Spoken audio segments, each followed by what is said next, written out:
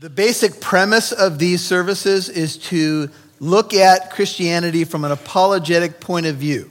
1 Peter 3:15 tells us to always be ready to give an answer, a reason for the hope that we have, to do so with gentleness and respect. So we are going to look at some subject matter tonight that I would say to you is probably adult-oriented. I'll leave it up to you parents to determine how you want to handle that.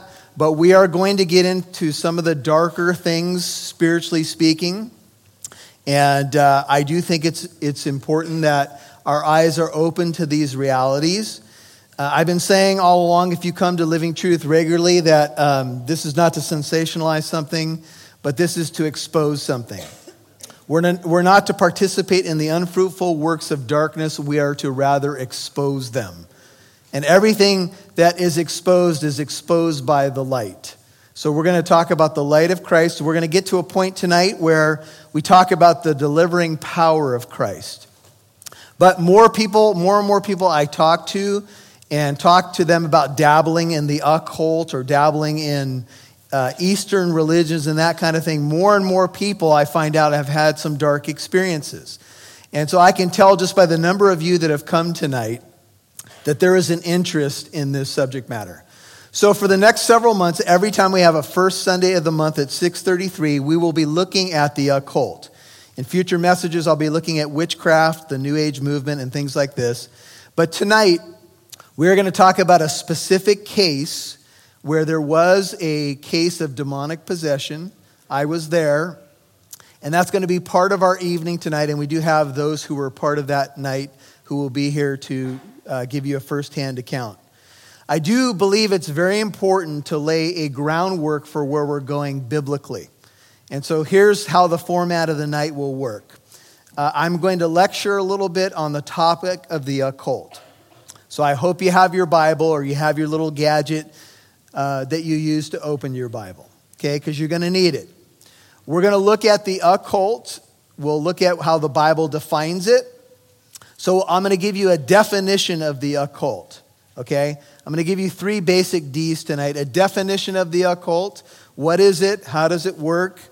Then I'm going to take you to a passage in the book of Deuteronomy, which is probably the classic text on what God has to say about the occult. And then I'm going to examine and explore some doorways into the occult. How does it work? How do people end up trafficking or getting involved with something dark? And how might we keep those doors closed and warn others to keep those doors closed so that we don't have something like this happen? And then also, I will tell you that if you've experienced something dark, or maybe you are experiencing something dark at the present moment, there is deliverance. Maybe that could be our 4th D. There's deliverance in Jesus Christ. His power is greater than any power in this universe. The devil is simply a fallen angel. Demonic spirits are also fallen angels. And we do, as Christians, have authority in the name of Jesus. But I would tell you, to quote Dr. Walter Martin, who ran into about 3 or 4 of these cases, it would seem, of demonic possession, is I wouldn't cross the street to deal with it. Believe me. So there's no glee in telling the story or no, unhealthy excitement on my part. I'm just here to be an ambassador of the truth and to teach you what the Bible says and then help us help others know the hope of Christ. So that's where we're headed tonight. We're going to go from the definition to Deuteronomy. We'll talk about doorways, and then we'll get to the deliverance that's found in Jesus Christ. Would you pray with me? Father, we come before you tonight. We're grateful for every precious person that's come to this place to hear your word and to hear this firsthand account. Lord, we always pray before we start anything here, but I think we have an extra sense that we need to pray with more fervency tonight. We ask for a spiritual covering as we talk about the occult, as we deal with matters that are dark. But we also pray, Lord, that your light, your hope, and your truth would be at the core of everything we remember. You have not given us a spirit of fear, but of power, love, and a sound mind. When I think back to the night that we're going to talk about, that's really what overcame me, was love and the authority that you give us in the name of Jesus. And I thank you for that. And I pray that this night would be yours for your purposes, Lord. Would we lay it at your feet, and we pray in the mighty and matchless name of Jesus Christ that you'll use it for your purposes. In Jesus' holy name I pray. And all God's people said, Amen. What is the occult? A definition. America has been called in many ways post-Christian America. There are many people that are dabbling in what we would call the occult. We were just talking in my office before I came out here, and I think a lot of you are familiar with the phenomenon of Stranger Things. How many of you have seen Stranger Things? It's a pretty entertaining movie, series. However, there is now a Ouija board, I was just told, put out by Parker Brothers with the Stranger Things theme, sold at Toys R Us, where you can apparently talk to Eleven, one of the main characters in Stranger Things, by use of the Ouija board. Now, some of you are thinking, what in the world? And maybe you don't know what a Ouija board is. A Ouija board was developed by Parker Brothers, sold in stores. Its popularity has ebbed and flowed throughout the years. In 2014, a movie came out, I think it was called Ouija. And so sales of the Ouija board spiked by 300%. Now, a famous medium from a little bit of a ways back now, Edgar Cayce was his name, warned, and he was an occultist. He warned of the dangers of messing with the Ouija board. Now, I've talked to a lot of people from my generation, and a lot of us messed with Ouija boards. And you may be one of them. And I don't know if anything evil in my life happened as a result, and I can't tell you why some things happen to some people and other people seem to go unscathed. But I will tell you this, don't mess with this stuff. You have no idea the doorways that you may be opening. What is the occult? The occult is something that we would say means the hidden. It comes from a Latin word called occultus, O-C-C-U-L-T-U-S. It means the hidden, the occluded, the blocked or obstructed. It speaks of the secret, esoteric knowledge and practices. It deals with the supernatural or the psychic phenomena, often for the purposes of obtaining personal power. Those who are authorities on looking at the occult would say that you can maybe capture the occult in one word, and the one word is experience. People are looking for experiences. They're looking for channels of power. Many people are interested to know their future or even things of the past. The occult promises power. It promises experience. It promises inside information to things that you may not have access to by normal means. And so there are people who get into clairvoyance and palmistry and astrology, the Ouija board, tarot cards, scrying, crystal balls, many other things. Now you might say, well, Pastor Michael, is all of this authentic? Is all of it real? Is it true if you go to a palm reader or some sort of medium that it's an authentic experience? Possibly not. In fact, I think it was Walter Martin who said about a third of what is, or 2/3 of what is called the occult may just be dismissed, but 1/3 of it may be real. And by the way, just because you have a real experience with something doesn't make it true. Please hear that. Just because you've had some real experience where you experienced some power or what you might call supernatural insight into a situation doesn't mean it's from God. It doesn't mean that it's genuinely something good or positive. In fact, some of the cases that we could talk about of people who have experienced what we'd say is demon possession said that it started off as a positive experience. Light and hope and these kinds of things, and then got progressively darker. For those of you who Remember back into the 70s when the first Exorcist movie came out with Linda Blair. And, I remember, I'll go back to Dr. Martin. He said he went into a theater and there was a big strapping man who came in. He sat behind Dr. Martin and said, "Okay, I'm here. Now scare the hell out of me." I mean, it's that kind of thing. We kind of know what's going on when we open the door to this stuff, and it's often not talked about, but here it is. And this is the occult. There's nothing innocent about it, but people mess with it.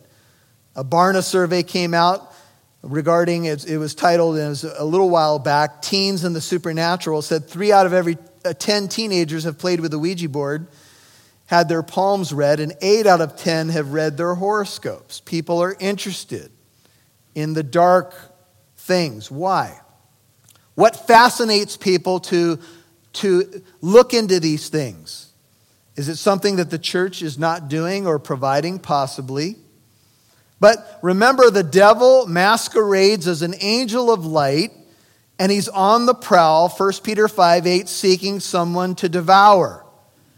Since the devil masquerades as an angel of light, that should tell us that he doesn't come out with an ID card, show you his driver's license, and say, "Hello, I'm Lucifer. My goal is to destroy you and gulp you down. So just so you know ahead of time, this is my idea and this is my plan." No, he is a master counterfeiter and deceiver. In the garden, did God really say? Genesis chapter 3. Oh, God knows that in the day you eat thereof, you'll be as gods. It's the promise of power, the promise of enlightenment, the promise that you can control your destiny. But you're not in control. And when you open the door to the occult, even though there are people who go there and mess with it, it can turn on you very, very quickly. And so this is the definition of the occult: the occluded, the hidden, the secret things, and so forth. I have a story inside this book. I'm not going to share it with you tonight, but there's a story. This is a book written by John Ankerberg and John Weldon. They are well-known apologists and several doctorate degrees. And one of the authors of this book came to know a woman who got involved in yoga. Now, just so you know, I don't believe that everybody who's doing the physical exercises of yoga have opened their lives up to the demonic. But I will say this to you: those who are the yogis, that would be those who know the history of yoga, which is basically Hinduism, would say to you that you cannot separate the postures from the spiritual aspect of yoga. So this woman got into yoga. She started to practice meditation. And there's a first-hand account in this book of how it started positive and became very dark very quickly. They were sending this woman to psychiatrists, to MDs, to New Age practitioners, and nobody could deliver her. She finally found deliverance by calling on the name of Jesus Christ. She describes multiple spirits in her home. She would leave, things would calm down, and then she would go home and it would get worse and worse and worse and worse. This is the world that the Bible does acknowledge. The Bible says there are principalities and powers. There are dark spiritual forces in heavenly places. That's what the Bible says. If you've ever read the Gospels, are you as sometimes alarmed as I am as how many different demon possession cases Jesus deals with? And it must bring up a question, and here's the question. What was happening in the land of Israel when Jesus entered into the world that so many people had opened themselves up to demon possession? Here's the classic story, and it's found in Mark 5, and I'll just touch on it. It's the story of the man with legion. When we get JT up here, it's become his life verse. And this man lived among the tombs, and he was up there shrieking, and they used to be able to chain the man, and he was breaking the chains and cutting himself and croaking at night. Those who are experts in this field say that one of the goals of the devil is to destroy the image of God in you, to take away your humanity, because that humanity, that imago Dei in Latin, the image of God, is the stamp or imprint of God. And so he tries to destroy that. When people go to deeper levels of possession, what happens is that they almost become unhuman. These are in biblical accounts. This is something that Jesus did. He went to the other side of the lake and he delivered this man. He told the spirit, get out of the man. What is your name? We are a legion. By the way, in the Roman army, a legion is more than 6,000 troops.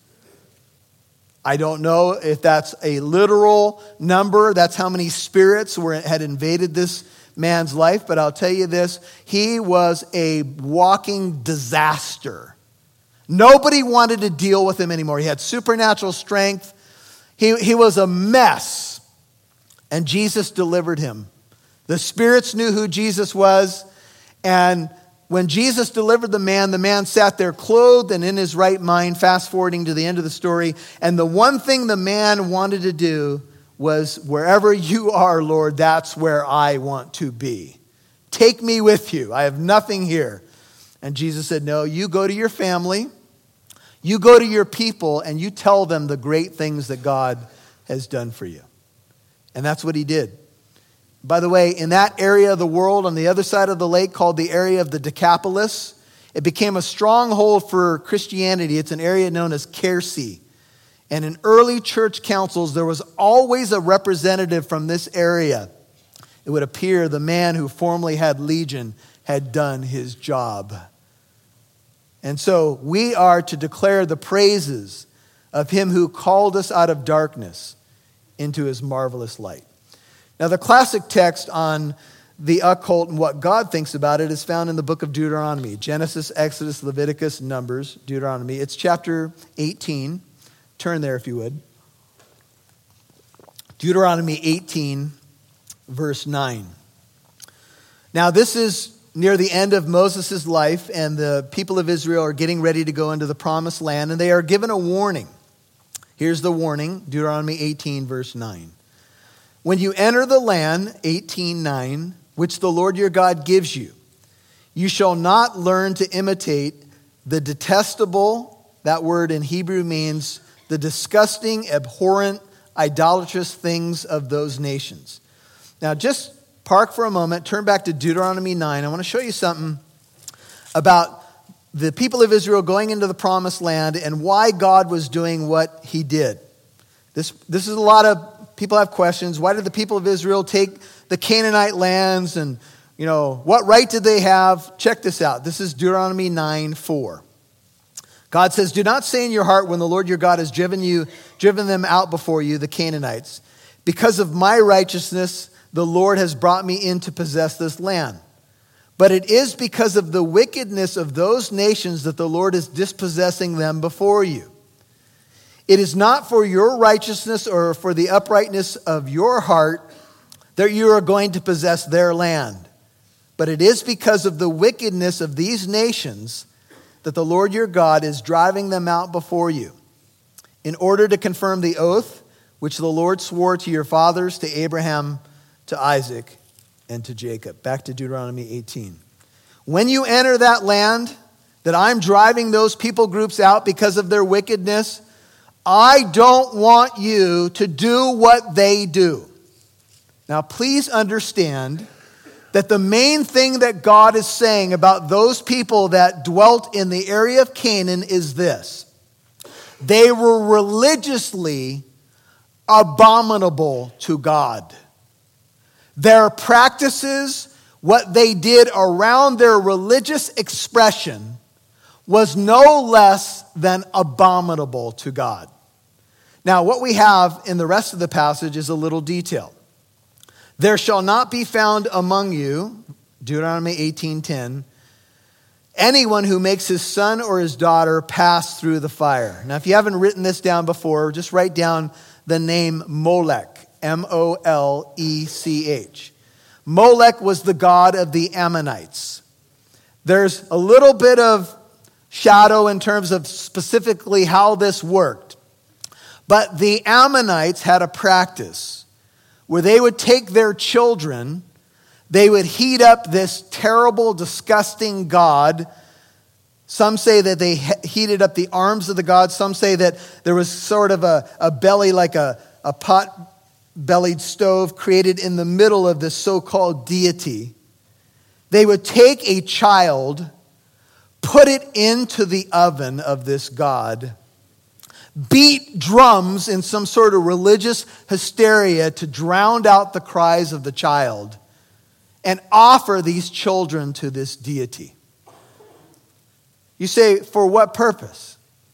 They believed by doing so, they could appease these false gods and goddesses to give them productive lands, blessed families, monetary blessings, religious blessings, protection, you name it. So this is what they did. In the United States, we have an epidemic going on. The epidemic is that of abortion. And much of what happens in that arena is for pragmatic reasons. People do it because they don't think they can handle the child or whatever their reasons are. In the religious history that's embedded in the Old Testament, these people groups did what they did for religious purposes. God says of this practice, this was something that never even entered into my mind that you would do such a thing. And Israel, sadly, even though warned by God, imitated that practice. There were kings called out in the Old Testament that caused their children to pass through the fire. And even Solomon, 1 Kings 11, in his own life as he got older and the many foreign women in his life turned his heart away from God, built a high place to Molech. Solomon did that. Solomon wrote the book of Proverbs. Hello. And he did it. He got enraptured by these false deities. And God warns and says, look, I don't want that happening. I don't want anyone using divination. The Hebrew word is kasem, one who practices witchcraft.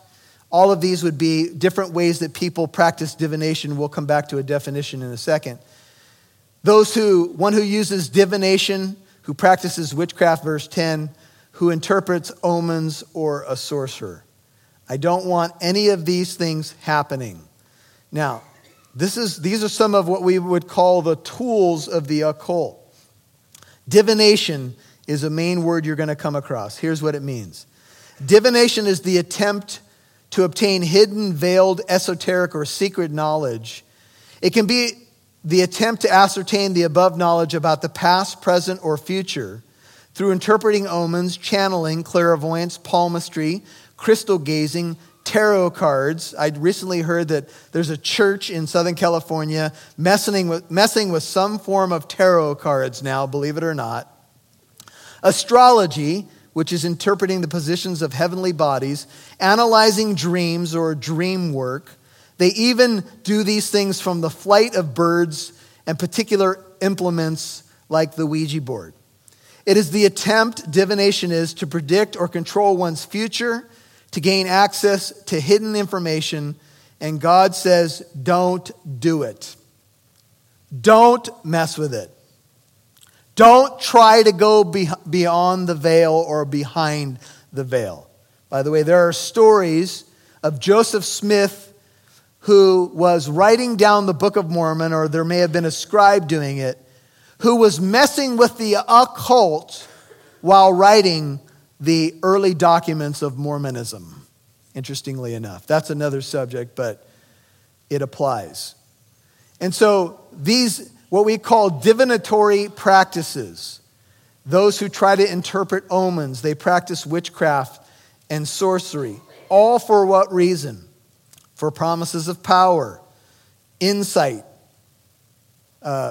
peeking into the past, present, or future. God says in the book of Isaiah, should a people not consult their God? Why is it that we would go beyond the veil and mess in areas that God told us not to mess with? Here's the warning. God says, these things are abominable to me. They are detestable, and I don't want you practicing these things. Verse 11, one who casts a spell. Some of these have some similar meanings to them. A charmer, if you will. A medium. We can see a medium that Saul went to in 1 Samuel, I think it's chapter 28, trying to talk to Samuel. Or a spiritist, or one who calls up the dead, which is a term called necromancy. A medium is supposedly one who communicates with the dead, but that person is actually communicating with demons. A spiritist is one who traffics in the world of the spirits or the demonic. A necromancer is one who calls upon the dead, investigating and seeking information from the dead. All of these areas are condemned. God says, don't go there, don't do it, don't duplicate what they do, don't. Now, if God gives that clear of a warning in the scriptures, and there's many other places that we could go, but setting that as a foundation, is that enough for you? Is that enough for you tonight, if you claim to be a Christian, to stay far away from these kinds of things? I would just say to you, it should be. It should be enough. But there are people who dabble. They dabble on the edges and they get themselves in trouble. Verse 12, Deuteronomy 18 says, for whoever does these things is what? Detestable to the Lord. And because of these detestable things, now get this. This is the reason why the Canaanite peoples are being driven out. The Lord your God will drive them out before you. If you ever had a question in this area, this is why, the main reason why God gave the promised land to Israel and kicked those peoples out was their practices in the occult. And finally, he says, you shall be blameless before the Lord your God. That doesn't mean perfect. It means blameless in these areas. When it says an elder of the church should be blameless, the Bible already knows that no elder will be perfect. It means that he's to be blameless in the context of what 1 Timothy 3 demands of him. Biblical fidelity and moral uprightness, not perfection. And in the same way, Deuteronomy 18:13, blameless here means don't do those things. For those nations, 14, which you shall dispossess, listen to those who practice witchcraft and to diviners. But as for you, the Lord your God has not allowed you to do so. Now look at how this finishes. The Lord your God will raise up for you a prophet like me, Moses is speaking, from among you. From your countrymen, you shall listen to him. In Acts 3:22, if you write it down, the prophet that would come like Moses is named Jesus. And in Luke 9 and Matthew and other places, Jesus has what we call a moment called the Transfiguration. He's up there and he's communicating with two individuals. Do you remember who they were? Moses and Elijah. And the glory cloud envelops the mount. And God says, God the Father says, this is my beloved Son, listen to him. Jesus Christ is the voice we must be tuned into. Not the voices of the occult, not people who are trafficking in this nonsense. It's just not where you want to go. Listen to him. You know, I was amazed when JT and Robert walked in their suits. Are you guys impressed? Thank you. Thank you. Thank you. How to look nice for you guys. I wore a tie earlier, but you guys are making me look bad now. It's just not fair. Anyway, this is JT, Mackenzie. Hi. Robert. Hi. And Dave. All right. Now, I know that most of the people that are here tonight did not want to hear me teach. They want to hear from you guys. So let's talk about a little bit about just kind of what happened with the backdrop of this story. Okay. First of all, I have a history with the Richards family. I had the privilege of coaching this young man. I think you were maybe 10, 11 when we started? If not younger, about 8 or 9 actually. Okay. Up until teen years. So Yeah. all of Little League at West Corona. So had, like you said, I had the privilege to be able to play baseball under Coach Mike, and it was a privilege. And it was a privilege for me to coach you.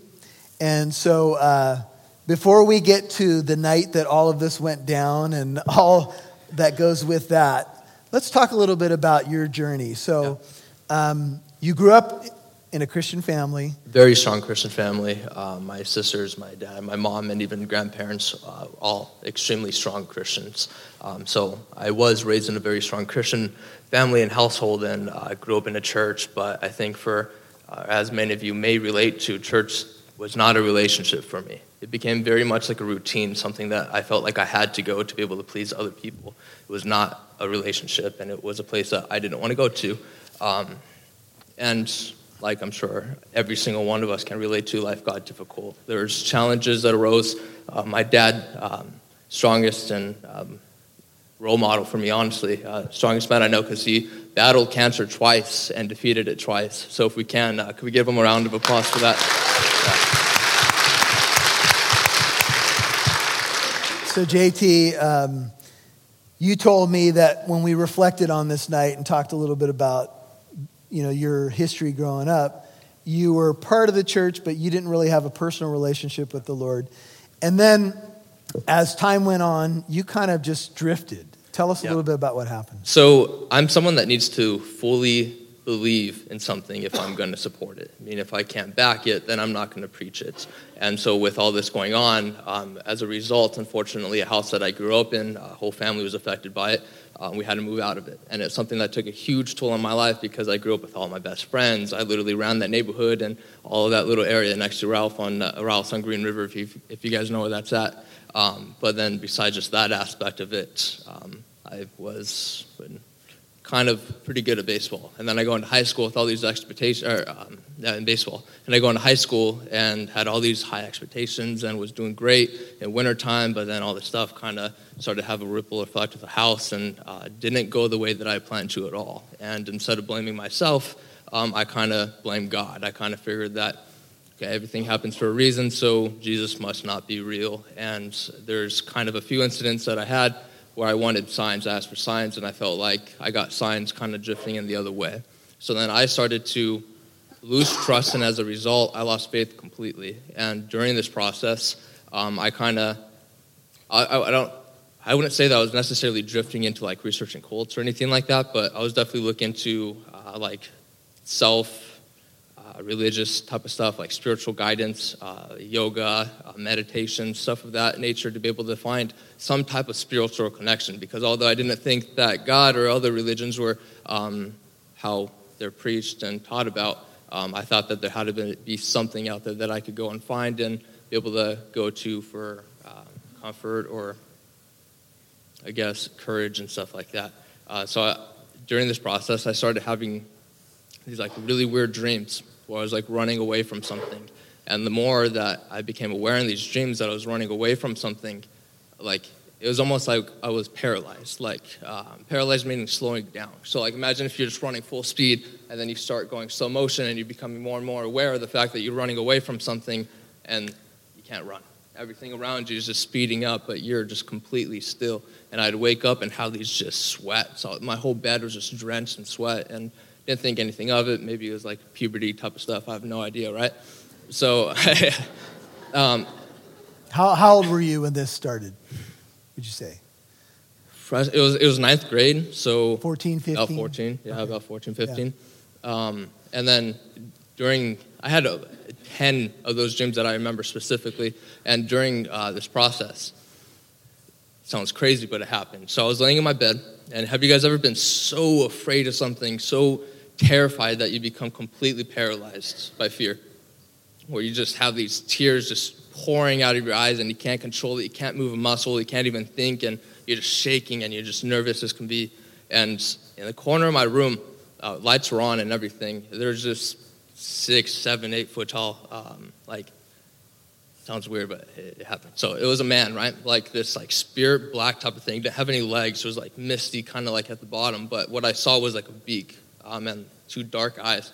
Nothing else other than kind of just the figure. And I stood there, technically laid there, just in fear, just shaking, paralyzed without being able to do anything. And that went on for about 2 to 3 minutes. I'd close my eyes, I'd open them, I'd close my eyes and open them, and there it was, still just staring in front of me. And I was not religious at this point, because by this point I'd already drifted away and started to look into yoga, meditation type of stuff, but I wasn't fully committed or bought into any of it. About 2 or 3 minutes go by, closed my eyes on like the fifth or sixth time, and it was gone. And I was kind of like in disbelief, like, the heck just happened? Like, did this really just happen? And I closed my eyes one more time, and I opened, and it was like this white orb type of thing, and it sounds so strange, but I remember finding so much peace in it.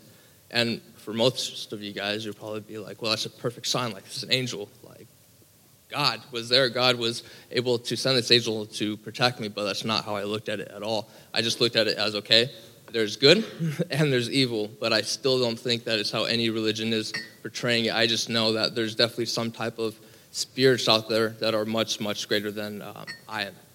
Now, you had a couple of experiences where some dark things happened, and you described one of them. And then I think that night that I came over, you talked about a couple other occurrences that were nearer to the present time. Describe a little bit of that.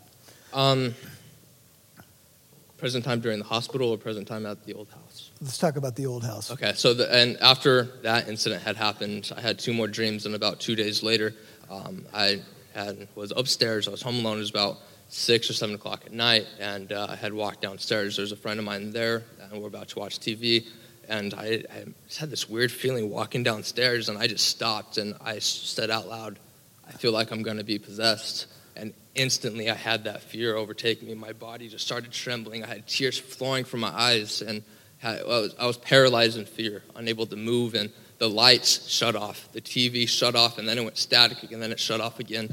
The living room that I was standing in front of got extremely dark, and on the left side of the room I was able to see kind of the same type of presence. I'm not sure if my friend saw it, but she was able to see all this other stuff going on, so she was witness and was terrified, and I don't blame her. After a few minutes of standing paralyzed looking at this mostly darkness, I saw mostly darkness rather than figure in this, but 2 or 3 minutes go by, and got the courage to run outside, and all the other street lights were on, all of them except for my house, and still went back into my living room, tears just flowing from my eyes, and like the most craziest feeling that you could possibly think of. Just, it was mostly fear and uncertainty of what I was seeing, what I was experiencing, what was going to happen, if it was going to go away. And then eventually, I guess it did. I kind of just left.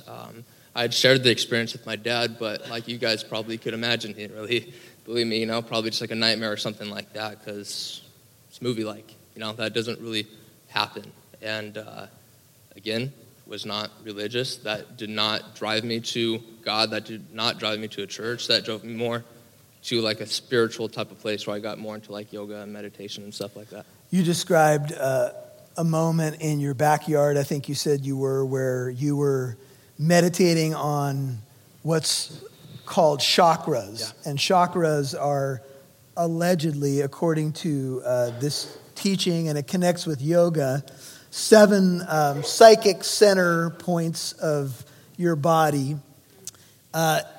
In teaching behind yoga, the teaching is that the kundalini, a white coiled serpent, believe it or not, rests at the base of your spine.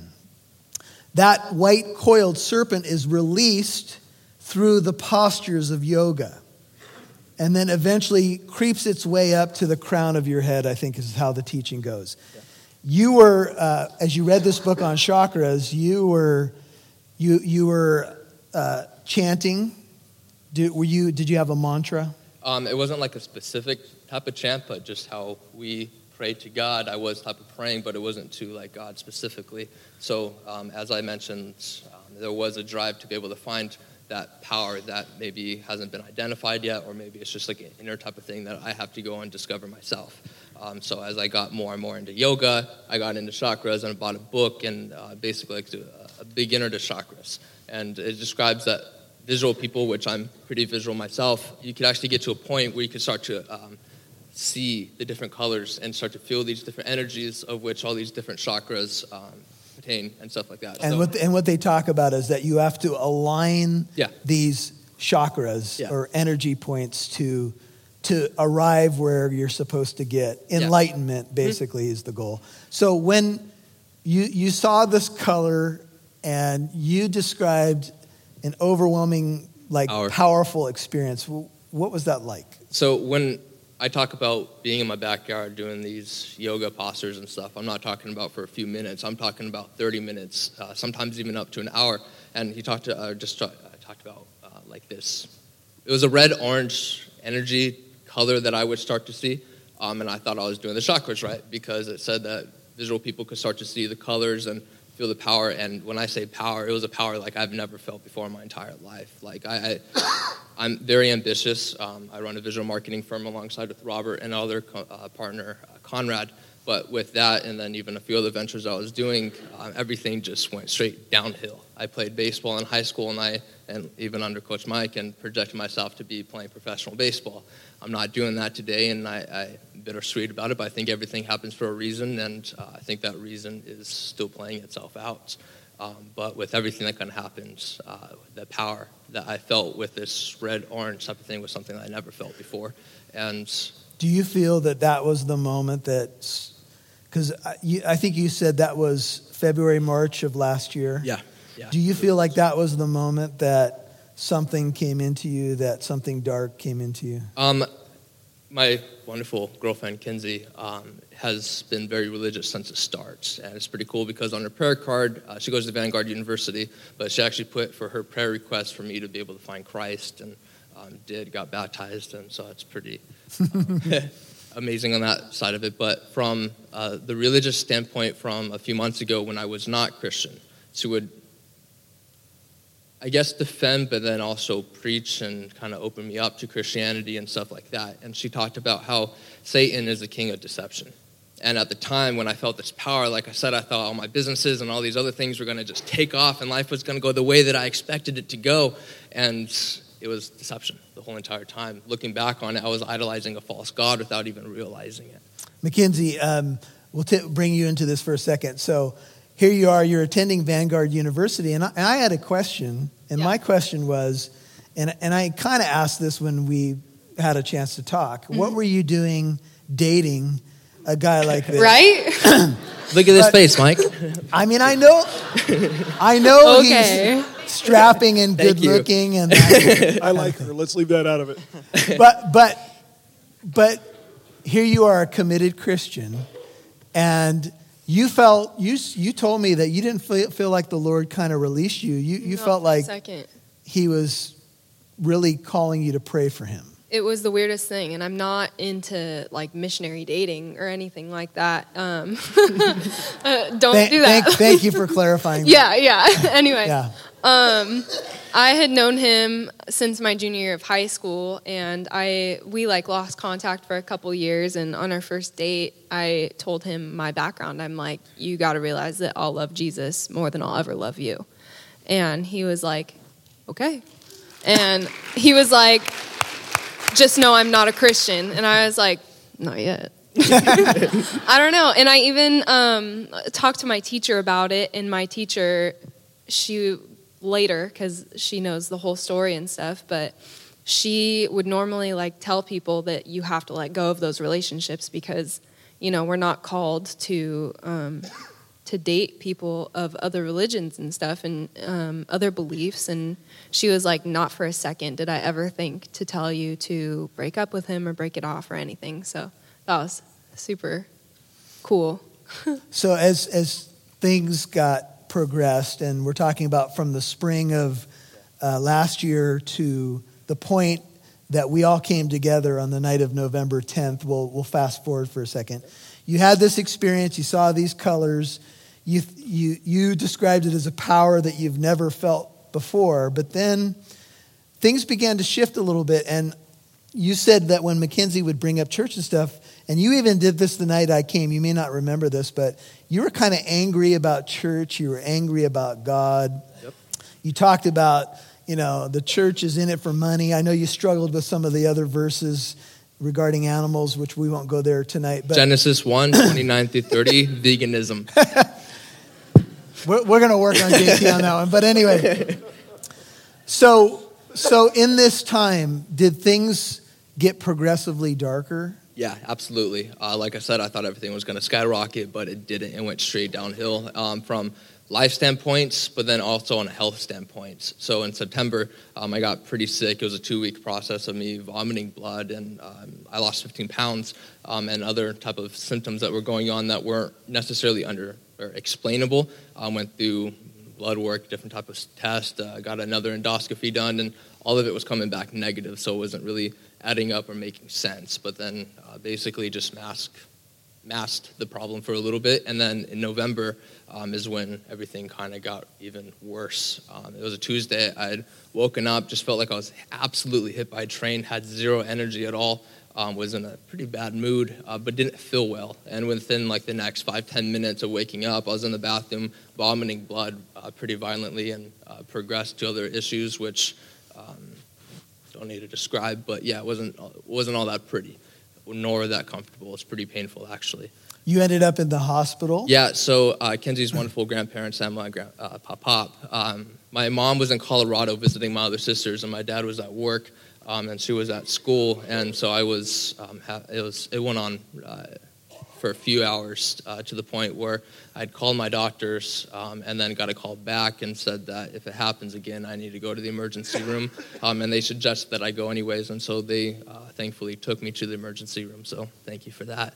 And then the emergency room is more of her behalf, because I honestly don't remember 100% of it at all. It's kind of crazy. Let's transition there. So, Mackenzie, you had a week of pretty dark stuff happening. Hell. Literal a hell. week of hell. And I told JT later, you better marry this girl. Because if she stuck you through this stuff, this is a good woman. Yeah. Anyway. Thank you. So he's in the hospital. You're there with him. And an episode occurred. Describe what you saw. So it's actually so weird. There were 3 separate times that it happened. And the first time he, was just talking to me, and it was like he passed out. And for some unknown reason, I just got the urge to put my hands on him and start praying for evil to get out. Nothing but the Holy Spirit would have led me to do that, because I'm just like, I don't look at someone who passes out and be like, God, please save you. Like, I don't know. Like, so that was weird. And he started convulsing, like you see in the movies actually happens. Like the back raises, you shake, their eyes roll backwards. It was absolutely terrifying, but not at the moment. Looking back on it now, it is. But, and after like 5 minutes of me just putting my hands on him and praying for evil to get out in the name of Jesus, he woke up and he was like, hey, did the doctors come back with the results? And I was just like, And so I was like, okay, maybe it was a coincidence. Maybe he just passed out and was having a bad dream or something. And so I was like, okay, let's just continue. I can do this. And then, so we kept talking, and like 30 minutes passes by, and then we're talking about his dog Bentley and how he had taken her to the park that day. And then in the middle of his sentence, he passes out again. And so I do the same thing, and I put my hands on him and start praying, and this time it got progressively worse. Like he sat up, eyes rolled backwards, so it was just the whites of his eyes showing, and he was smiling and saying no. And it was not his voice. It was something that I would have never thought that I would experience in my life. I didn't think that this stuff happened modern day. I was like, okay, well, that stuff stopped when Jesus went back to heaven, right? But no, it's very much real, and I was very confused by everything. And, so I kept praying for him, and again, he just wakes up, and this time he woke up completely disoriented and was confused on where we were. He kept saying, you left a long time ago. And I was like, no, I've been right here the whole time. And if you want to tell what your dream was. So the incidents of what she's talking about praying over me, I don't remember, but I do remember the dream. And in my hospital bed, there was a light right above the bed. And Emma had left to go back to Corona. And in the dream, she had went to, and there was nobody in the hospital, but I could tell that I was in the hospital room because I was in the same exact room. And there was a curtain, and then outside was a hallway that led straight and then left and right. And I was basically just laying there alone and fine, but felt very cold and kind of felt uncomfortable, if you will. And the light above me had shut off, and then so the whole room was completely dark. And then the left light in the hallway shut off, and then the light in front had shut off. So there's only a light to the right-hand side. And I got an urge to be able to get up because it felt like my stomach was burning me. And so I pulled out my IV. I undid the arm strap for the heart monitor, I believe it was. And then I stood up, and the more I walked towards the curtain, the more burning sensation that I had inside of my stomach. And I got to the point where I got to the curtain and went to go undo it. And as soon as I did that, I got pulled straight back to my bed and woke up. And then that's when I was confused as far as where I was. Now, you had the wherewithal in this moment to take a little video that you said you put on Snapchat. No, I did not put it on Snapchat. Well, I would never do that. You saved it. I saved it because I panicked and I was like, nobody's going to believe me. And so I had one hand on him praying and I had the other hand with the video, recording him. And so I have, these videos as evidence, because it is what it is. And, you can see his eyes roll backwards and you can see him shaking. And that was what day that all that went down? That was Tuesday. Had it been? And I came over Thursday? Thursday. 10th, okay. So probably November. So, no, that was November 8th. And then, okay, so Yes. Dave, I'm going to bring you into this for a second. So as a dad, you're JT's dad, finally you got to the point where you reached out to me and you texted me. I happened to be on the treadmill at the time, and it's true. I was. I'm so grateful to get a text on the treadmill. Gives you an excuse to get off, But anyway, do you remember what you texted me? Glad I gave you the excuse. Put it up the mic, see. Glad I gave you the excuse. I don't remember exactly what I texted you other than something that was really weird with my son, and I could really use your help. What do you do for a living? I'm a police detective. You're a police detective? Correct. I know you've seen all kinds of probably bizarre stuff, but the things that we saw that night, you told me later, it was almost like analytically you knew your Bible, right? But to see what we saw, how would you describe it as a dad? To touch on it, you touched on it with when JT and Robert got baptized. When we walked out the door, I looked at you and said, what just happened? Because even though I know I've been a Christian since I was a young kid, I've stepped away from God at times, I've been the prodigal son at times, I have faith in Jesus as my Lord and Savior. I know that there's the supernatural, but that's analytical knowledge until November 10th. It was analytical knowledge because I knew it was there, just really never experienced it. And definitely experienced it that night. You reached out to me, and I think you had asked if I would talk to you. And I remember, I think you had me on speaker because then I heard Mackenzie's voice. And my idea when I heard this, strange things are happening, would you be willing to talk to JT? Was, of course, I love him, and I hadn't seen him for a long time, but yeah, I'd be happy to talk to him. And then they called me. You guys called me about 5 minutes later, and I recall me saying, hey, why don't we meet at a coffee house? Because I'd rather just talk to you guys face to face. And Mackenzie was like, can you come over? Public is not the place to do this. Now, before we go to that night, earlier in between, I think it was that afternoon, you said you guys ended up at a restaurant. Yes, we're at Flame Broiler, and I'm sitting there looking across the table at my possessed boyfriend, and he's just zoning in and out, and I'm watching his every move like a hawk. I'm like, where's he? Oh, he's getting water. Okay. He's sitting back down. Oh, he's in the bathroom. What the heck? Is he dying in there? my mind was just in a billion different places, and it had been since Tuesday, because Tuesday at the hospital, I knew he was possessed. I knew that there was evil in him and that we needed to do something about it. After the second incident, I told him I had to go to the bathroom, and I ran outside and I called my mom and Amma, and I was like, what do I do? I was crying, and I was like, what is happening? And they basically described it really well. They said, at SeaWorld, when you walk through the tank with the sharks and you're looking around and you can see the sharks, but they can't touch you. And I'm like, yeah. And they're like, that's how you are, because you're saved by the Holy Spirit. It's a great analogy. Praise God.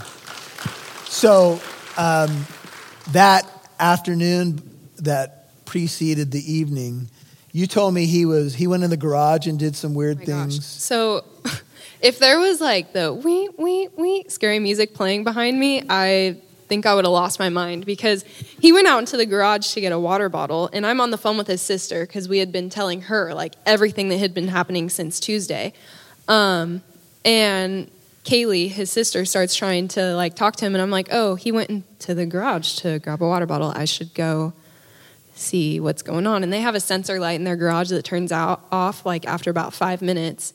And I walk out, the sensor light is off, and he's standing, staring into the corner. And I walked over, and I walked around him, and I go like this. Nothing. He's just blank. And I pointed to the corner, and I was like, there's evil there. And he didn't move. And so I just grabbed his shoulder, and I started rebuking it in the name of Jesus. And he started falling into me, and I call for Robert, because Robert was there. And as soon as I call for Robert, he's like, why are you screaming in my ear? And snaps back into it. And I'm like, wow. He doesn't remember any of it. So during that 3-day span, I was on my own, basically, because I had told him, and he's like, well, God's working in ways, And I'm like, yeah. So was I wrong? So, they do say that a catatonic state where someone is just not there can be a sign. And this is something that JT kind of demonstrated when we'll get to the story in a second. But Robert, I'm going to bring you in for a second. So you're a buddy of JT's. You've been to church twice in your life up to this point? Yeah, correct. So Jared and I met not too long ago before all this happened. Growing up, I was never really raised Christian or religious at that point. I've been to church really twice in my life. Once was a Catholic, with my grandma, a Catholic church when I was a kid. Once was at Crossroads Church when I was junior high. And I also went, because I'm also in the military, so every Sunday we would go to church. And I would just go to church just so I can get away from all the training. And so, and maybe catch some sleep. So I was never really into it. Never really got into it. What happened with all of us was definitely from going from 0 to 100 like that. And yeah. So let's fast forward to the night of November 10th. So I showed up at your house at about 9 o'clock in the evening. Dave came out and met me on the front lawn.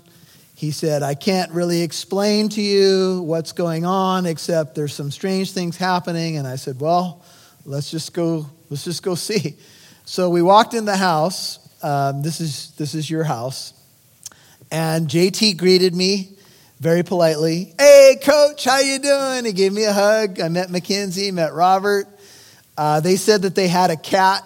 So I wanted to move to the kitchen table because I'm a little allergic to cats. I do not believe cats are Christians, but that's another story. So I end up really offending people when I say that. But anyway, it is what it is. So we sat at the kitchen table, and since they had described a hospital moment, I said, they were describing some of the phenomenon that you had heard, and I said, well, and I had heard that he was given some morphine. And so I'm naturally skeptical, and so I said, well, there could be a natural or a supernatural explanation to that. Now, when I said natural or supernatural, I looked at Mackenzie, and Mackenzie was like, Now, I had no idea the Guilty. 3 days that this girl had been through, not to mention the other stuff that happened before that. But she looked at me and she was like, something different going on here. Well, I said it could either be natural or supernatural. The moment I said supernatural, JT became catatonic. He went, boom. He just froze and he was looking past me. He was like this. And so I was like, well, So I kept talking. And I'm used to people not listening to me, so this is not a new revelation. People sleeping in church, but anyway. So about 30, 60 seconds goes by, and I think it was Mackenzie who started to shake JT, and they were going like this to him, and then he came back. I said, JT, do you remember what I said to you? And he was able to tell me what I had said before he went catatonic, before he went into that blank stare. So I started talking again, and I was talking about Christianity and the Bible, and zoop, he went into that catatonic state again. And he just started looking right past me. So then I went, okay. So I asked Dave if they had any olive oil in the house, and I, based upon James chapter 5, I said, JT, I'm going to anoint you with oil in the name of the Lord, and I'm going to pray for you. So Dave got a coffee cup. He poured some olive oil, handed me the cup. I stuck my finger into the coffee cup, and I began to go around the kitchen table to make my way to JT. And as I came towards him, that's when it started. He began to sway. His head kind of hit the table. He turned to me, and all I saw was the whites of his eyes. His eyes rolled back in the back of his head, and it just got really strange and serious really fast. And so I remember just putting my hand on your head, JT, and I think I had a hand on his back, and Dad was there too, and we just started to pray. Now, they later asked me, Pastor Michael, have you ever run into anything like this? And I said, nope. I've heard the stories. I've been in some really strange situations. But when JT's head turned to me and all I saw was the whites of his eyes, I went, okay.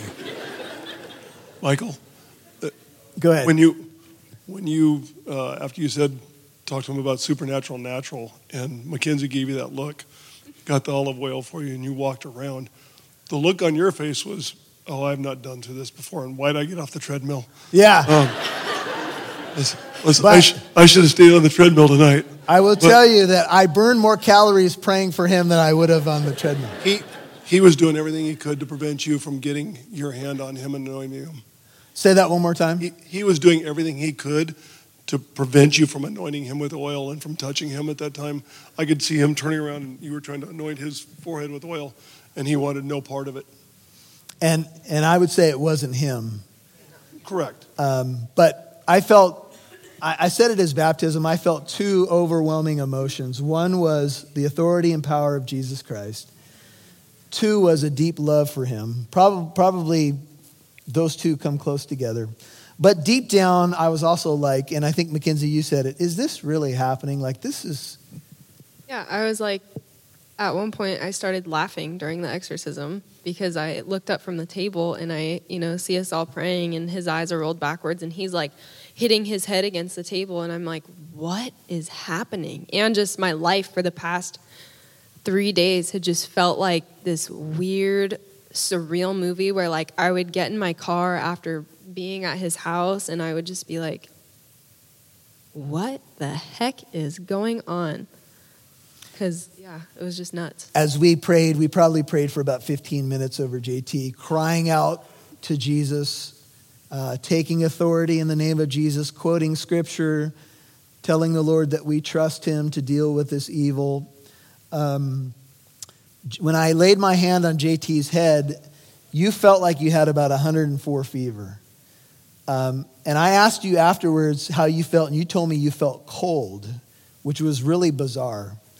But at some point during the prayer, I just felt led to say, JT, you need to cry out to Jesus Christ. Mm-hmm. And Mackenzie was telling me that he had a moment in the house where he would stop and he was just staring at the crosses in the house. Every cross. He went around to every single cross that his parents have in his house, and he noticed them for the first time, I guess, and went around. He's like, I've never seen that one before, and went around to all of them before Pastor Mike came over. He also was struggling to say the name Jesus. Since we started dating. He just couldn't get it out of him. Yeah. I was like, well, maybe it's for religious, whatever. I shouldn't have blown it off, but I was like, okay, I don't know about that. And then as things progressed, it made absolute sense. So the only thing he said during the time we were praying for him is, they're burning me, they're burning me. And he was kind of talking about his side. So we began to just exhort him to really just pray the sinner's prayer, to call out to Jesus. And quietly he began to pray after me. Lord Jesus, come into my life. I'm sorry for my sin. He began to pray the sinner's prayer quietly. And he got a little stronger as he prayed it. And as he got that prayer out, things calmed and began to dissipate. And there was a water bottle sitting on the table. And after he had prayed that prayer, he took the water bottle, went, and pretty much downed the bottle of water in about 2 seconds. And I'll let you speak for yourself, but you don't really remember any of that, do you? No, it's crazy hearing these four people who I love and trust a lot tell you all these things that are going on, from the hospital to Thursday night to Wednesday evening, even with Robert, and having no remembrance of it at all. Trying to, but not. And it is a very odd, strange feeling, being aware to the fact that there's a spiritual battle going on over you, and there's people fighting and praying for you, and you don't remember any of it. It's crazy. Now, once we had a sense, and I didn't see anything physically, but we had a sense just from his demeanor that whatever that thing was gone. Mackenzie said something very insightful. She looked at me and said, I'm concerned about him, and she pointed to Robert. She said, he is not a Christian. And I've heard that when these things leave somebody, they look for someone or something else to inhabit. I'm concerned about him. Now, this whole time I was focused on JT and on praying for him, and Robert was to my right. And I looked at Robert after Mackenzie gave that incredible insight from a young lady really thinking on her feet. That's pretty cool, right? I didn't even think of that. I looked at Robert and said, Robert, do you need any more reason to become a Christian right now? And Robert said, no, tell me what to do. Tell me what to do.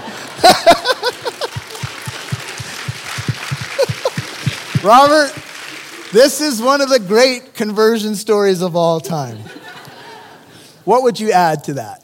How did you feel in that moment? What would you say about it? The whole thing? It's well, just like your experience when you saw what you saw and then opening your heart to Christ.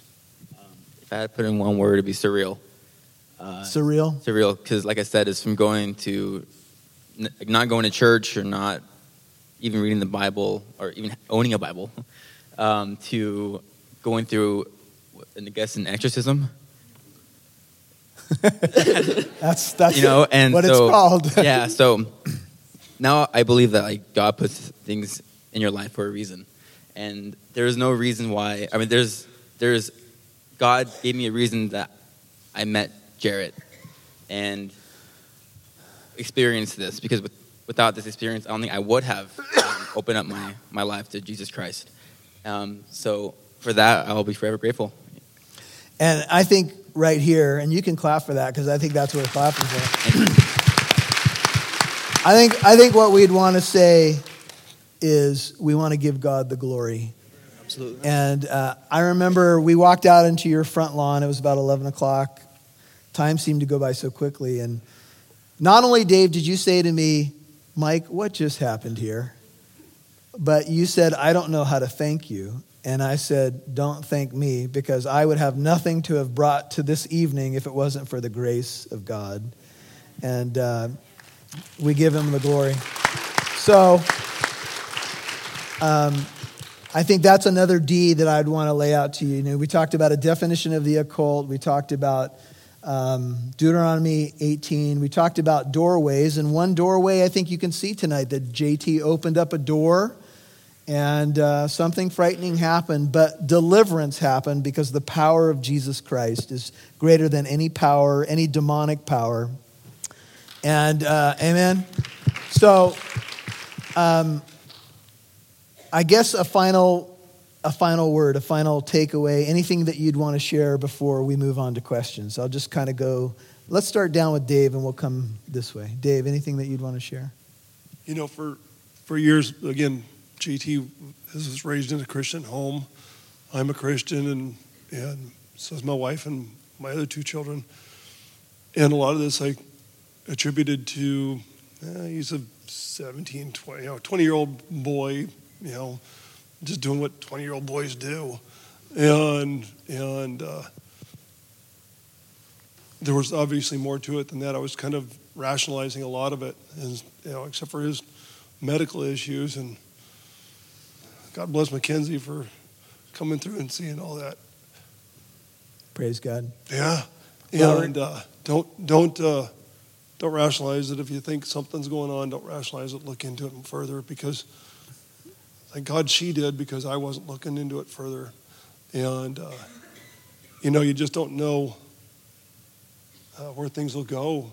And I look out now and after all this happened, like I said, we deal in facts and analytical things and what we see. And this is something we can't see, but it sure as heck was there. And afterwards, I asked you if you would pray over my house, because again, the evil spirits will leave and look for something else to inhabit. And I asked you to pray over my house just because I just wanted to make sure that nothing else was there. And we went upstairs and prayed over JT's room. And then we walked into the loft area, and you and I and JT held hands, and JT prayed and asked for protection over our house. And he prayed in the name of Jesus. Jesus, absolutely. Which is awesome. Completely changed person. Amen. Robert, any final words for us? I do not have any final words. Just It's okay. speechless. Yeah. Kinsey, what would you close with? I actually have one last story, because this one's actually super powerful, and it was the third episode at the hospital. Amma had come back, and she had known what was going on, and at this point, JT had known too, because I showed him the videos of himself, and I was like, dude, look at what's going on. And so we start kind of talking about it, and she starts asking him, if he's ever played with Ouija boards or anything like that. And then she just kind of slowly starts talking about scripture, and he slips into an episode. And so she, got to witness that firsthand. And, he was just convulsing again, eyes rolling backwards, the whole thing. And she's saying scripture over him, and I'm praying for him to call out to Jesus, and he starts calling out for me. He starts saying, Kenzie, help me. And I'm like, I can't help you. And he's like, or I said, you have to call in the name of Jesus, because I can't help you. And he says, I can't. And I'm like, yes, you can. And he said, if I do, they'll kill me. And I said, no, Satan is the king of deception. You do not listen to that. You call on the name of the Lord. And he says, the demons, they're in my stomach. And at that point, everything made sense for me, because he had been in the hospital. He had gotten a CT, blood work, stool sample, every test that you could possibly think of. I think it racked up to like $10,000 or something without insurance. But that was done, and nothing. And so, I just kept telling him to call out, and finally he called out. And he just said, under his breath, Jesus, my Lord and Savior, Jesus, saying stuff like that. And at that point, Amma started saying Lord's Prayer, and she said, Our Father, which art in heaven. And then he said, hallowed be thy name. And I know that he doesn't know any scripture. And so when I was hearing him say something and then her say it right after, I've been a Christian all my life. I don't even know the Lord's Prayer by heart. And kind of sad. Sorry, I saw you put your head down. Whoops. You'll learn it tonight. I know it now. But he said every word except for our Father which art in heaven first before her. And by the time he got to lead us not into temptation, I was just bawling my eyes out because I knew that it was the Holy Spirit flowing through him. And so many people pray for signs, and here I was just going to the hospital. I thought to visit my sick boyfriend, and then I ended up getting to experience the Holy Spirit firsthand. And as soon as he said amen, he put his head down on that pillow and he woke up and he was like, hey, did the doctors come back with results? And I'm sitting there bawling my eyes out, and he looks at me and his mood changes and he's like, what happened? He thought that they had come back with like really bad results or something. And I just asked him, I was like, do you know any scripture? And he said, no, why? And I just bawled again. And I told him what had happened. And then I kissed him and I went to register for classes for next semester. Do you have a final word? I'm a huge believer in the fact that everything happens for a reason. I know that God has a plan for each and every one of us. And I think if you're sitting out there today doubting or wondering why things happen or are happening to you, you just got to trust. See, I lost trust, and I'm saved because I found that trust again. And with that trust came faith. And just call out to him and trust in his plan for you, because there is a plan, and it's going to work itself out the way that you want it to work out. You just may not have that answer yet, but get yourself surrounded with the right community, and when things get bad, it's life. Things are going to go the way that we don't expect them to go. And instead of pointing the finger and blaming God, sometimes you got to just be able to step back and realize that everything happens for a reason. We just have to trust in that. And today, I think all of us are sitting here today because of Luke 8, I think it's 38 through 39, after Jesus had got the demons out, and he, the man who was possessed and now saved, wanted to be by God's side. And God told him, go tell everybody about the wonderful things that Jesus has done for you. And for that reason, I give all the glory to God. And thank you for coming. All right. So, glory to God. So, we have a few brief moments for Q&A. And here's the questions. Okay.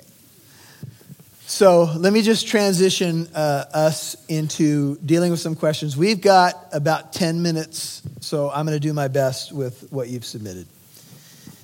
What Jesus said in Matthew 6:23 about the darkness in you being light, can that correlate to supposed white magic, such as Wiccan, etc.? If so, how are some practical ways we can discern that as the issue? Jesus is the light of the world, as are we. Can you give us some loving methods of exposing the facade of artificial light? Or is it all spiritual? Well, we talked about in 2 Corinthians 11 that the devil masquerades as an angel of light. Lucifer, one meaning of that name is light bearer. So when you think about something that looks positive or illuminating, it doesn't make it true. That same chapter says there's another Jesus, another spirit, and another gospel. So what you need is discernment. By the way, there's no such thing as white magic. Magic is magic. If you're calling upon the occult, then you are in the realm of the demonic. If there's anything authentically supernatural, you're messing with things that you should not mess with. The difference between white and black magic, as some people try to differentiate it, is really biblically just nonsense. God's light is God's light, and what is demonic is a false light. Okay? So that's how you would distinguish it, and you would do that by testing everything by Scripture. Go to your Bible first. If your name is written in the book of life, you were baptized, then you turn away and live an unbeliever's lifestyle. Are you still saved, going to heaven? I know He has dabbled a little bit, but I don't know how deep he got. Only God knows.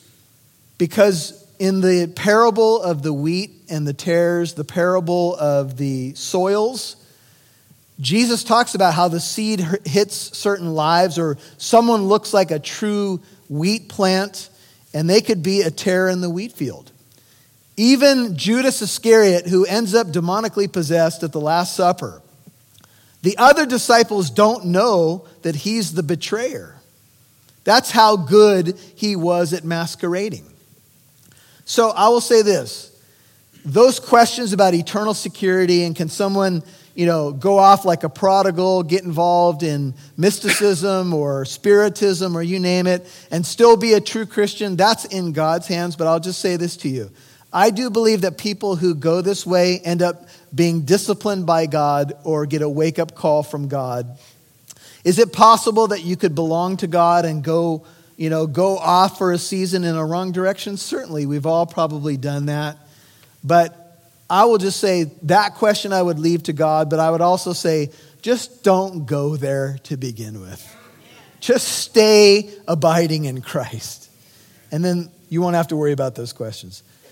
3, is it possible, biblically speaking, that a demon can possess an innocent child person who hasn't dabbled in the occult personally, i.e. The Exorcist or the Exorcism of Emily Rose movies?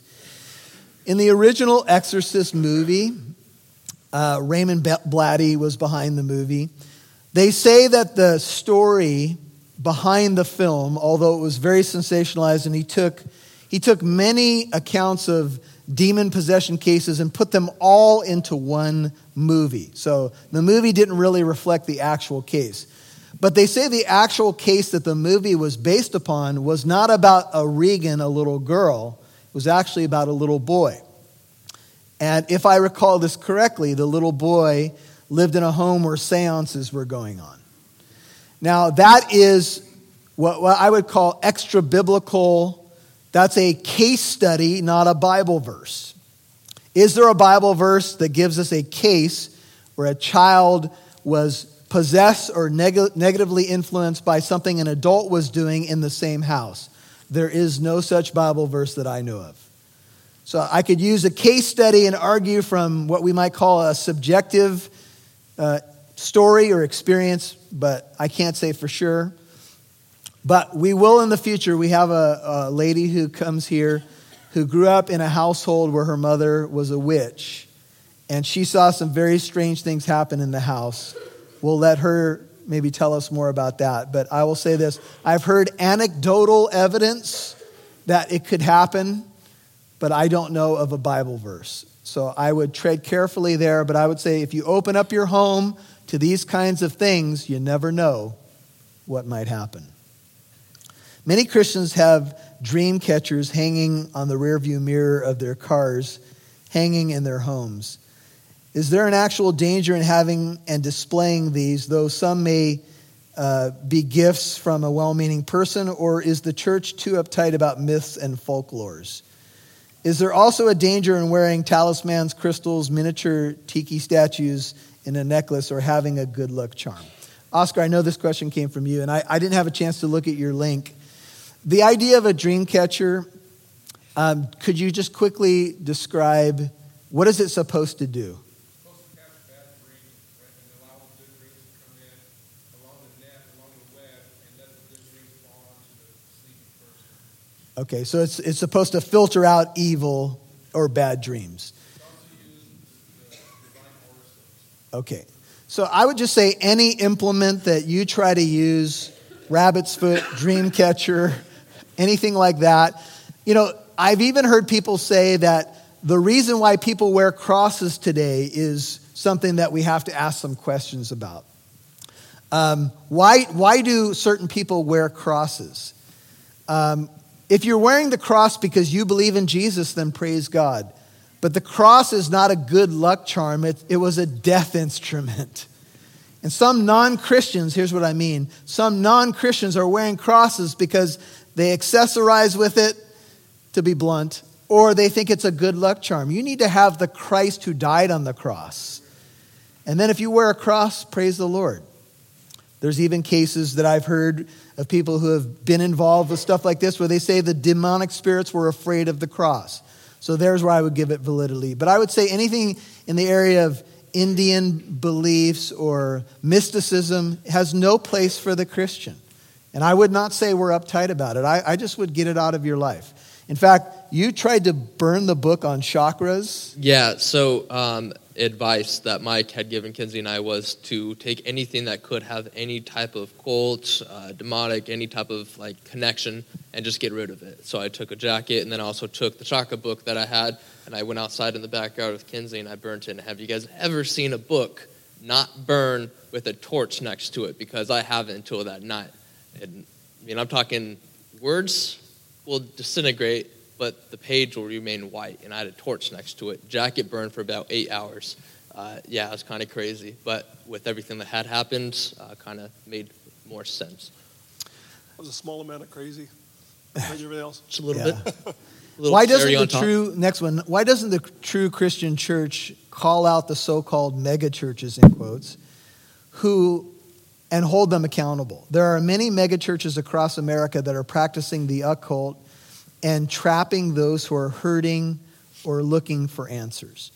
I don't know who asked this question. I would love to get a little bit more of the backdrop of that.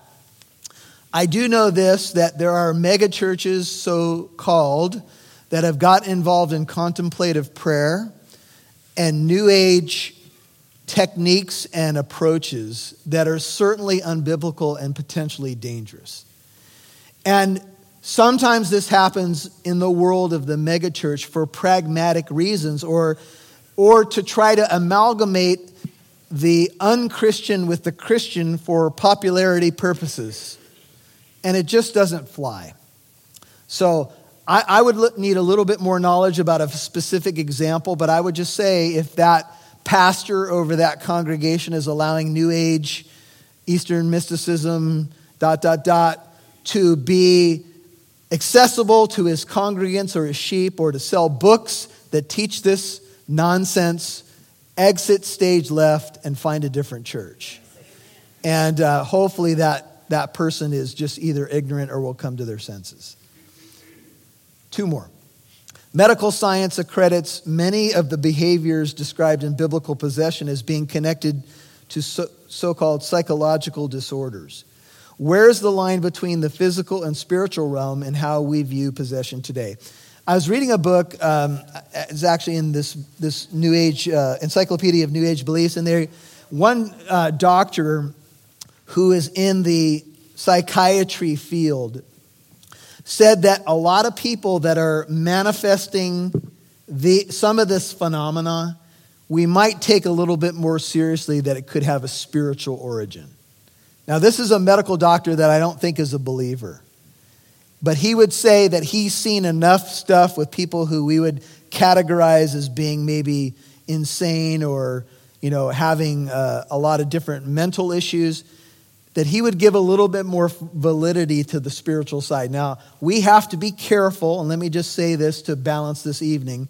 We have to have a biblical view of the spirit world.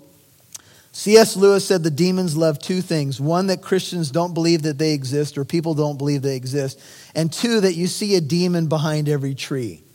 It is not healthy for you as a Christian to leave here tonight, to walk in fear, or to be looking behind every tree for a demonic spirit. That is not a healthy biblical way to live. And I would highly exhort you not to leave here with that mindset tonight. That's not how we're to live. The New Testament teaching on this stuff acknowledges it, but the main perspective of a Christian is to be focused on the Lord and about the gospel business and enjoying the life that God's given you. So please don't go the other way. But I'll say this to you. Some people who have what we might call severe mental issues, there may be more spiritual validity to some of those cases than we might give credit for in an age of so-called scientific enlightenment. And finally, are drugs a passage to possession? I would say yes. In fact, in the ancient mystery religions of Babylon and Egypt and so forth, and even into the pantheon of gods and goddesses embraced by the Romans, the Greeks, and then the Romans. The taking of hallucinogenic drugs was part of the worship experience. Altered states of consciousness are a doorway to the demonic. And I'll just say this to you. If you are a person who messes with drugs, you can be assured that that is one handle that if you open that door and you are messing with stuff that you have no business messing with, it can be a doorway to the demonic. And in the ancient world, those who were messing with, and even I think today, people who would do this thing, they would either drink alcohol to excess to commune with the gods, small g, or they would take hallucinogenic drugs to intensify a religious experience, religious hysteria and the like. And it is a dangerous thing to do. It doesn't mean that everybody who takes a drug is going to encounter the demonic, don't get me wrong, but it is a potential doorway to the demonic because it alters your state of consciousness, and by doing so, the devil can get a foothold in someone's life. So it is potentially a doorway. Okay? All right. Yes. Oh. Can someone be affected spiritually by playing video games with magic in them? Well, you know, if you look at the phenomenon of the Ouija board, and you ask some questions about why, I mentioned the medium Edgar Casey, not a Christian, said it's the quickest way to become demonically possessed. Here's the question, why? What is it about that game? Well, it is because you are calling out for answers to entities that you don't know what you're messing with. And with a game that you might be playing, and I don't know much about the modern games, but I remember Dungeons and Dragons and things like that. And people were dabbling in some of this stuff. And I think that it's not hard to figure out the line here. If you're involved in something where you're being encouraged to call out to spirit guides or to get some assistance from some spiritual entity somewhere, that should be a major red flag. So I would just say if it's even bordering on something that's questionable, just don't go there. Now, I want to close with this. Here we are tonight, and the room is filled with many Christians, but I don't know where you all are spiritually. And I just have a final question. Have you met the true light of the world? Have you met the Lord Jesus Christ? Do you know him personally? The moment that you meet him, darkness will flee. It doesn't mean that you can't be harassed or there's not spiritual warfare. There is. But he who is in me is greater than he that is in the world. And by the way, I know some of you have questions. Can a Christian be possessed? The answer is no. The Holy Spirit makes us his temple when we come to Christ. We are citizens of the kingdom of God. Now, it doesn't mean that you couldn't be harassed or oppressed, but I do not believe a Christian can be possessed. And I think that we can make a very strong biblical case for that. But I'll just say this. If you don't know Christ, come to know him. Receive him as your Lord and Savior. If you're watching this right now, you're somewhere else, you're watching this online later, can I just plead with you in the name of Jesus, get saved. Come to know the one who is the true light and the true hope of the world. If you don't know him tonight, all you got to do is really what JT did. Lord Jesus, come into my life. I've sinned against you. I'm sorry. I repent of that sin.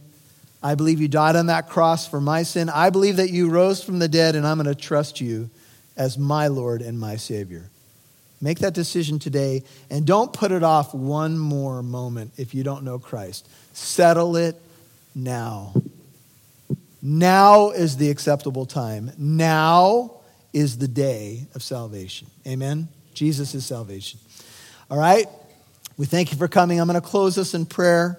If you have additional questions or you need someone to pray with you or you have questions about how to follow Christ or know him or you're going through something, There's going to be people up here waiting to pray with you.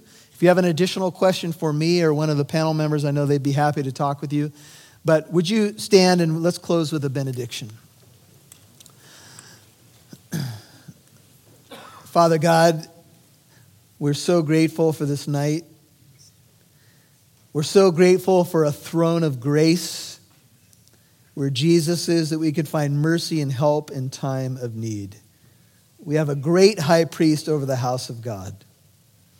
Thank you that we are more than conquerors through him who loved us. And we know, as Paul lists the things in Romans 8, that nothing will ever separate us from his love.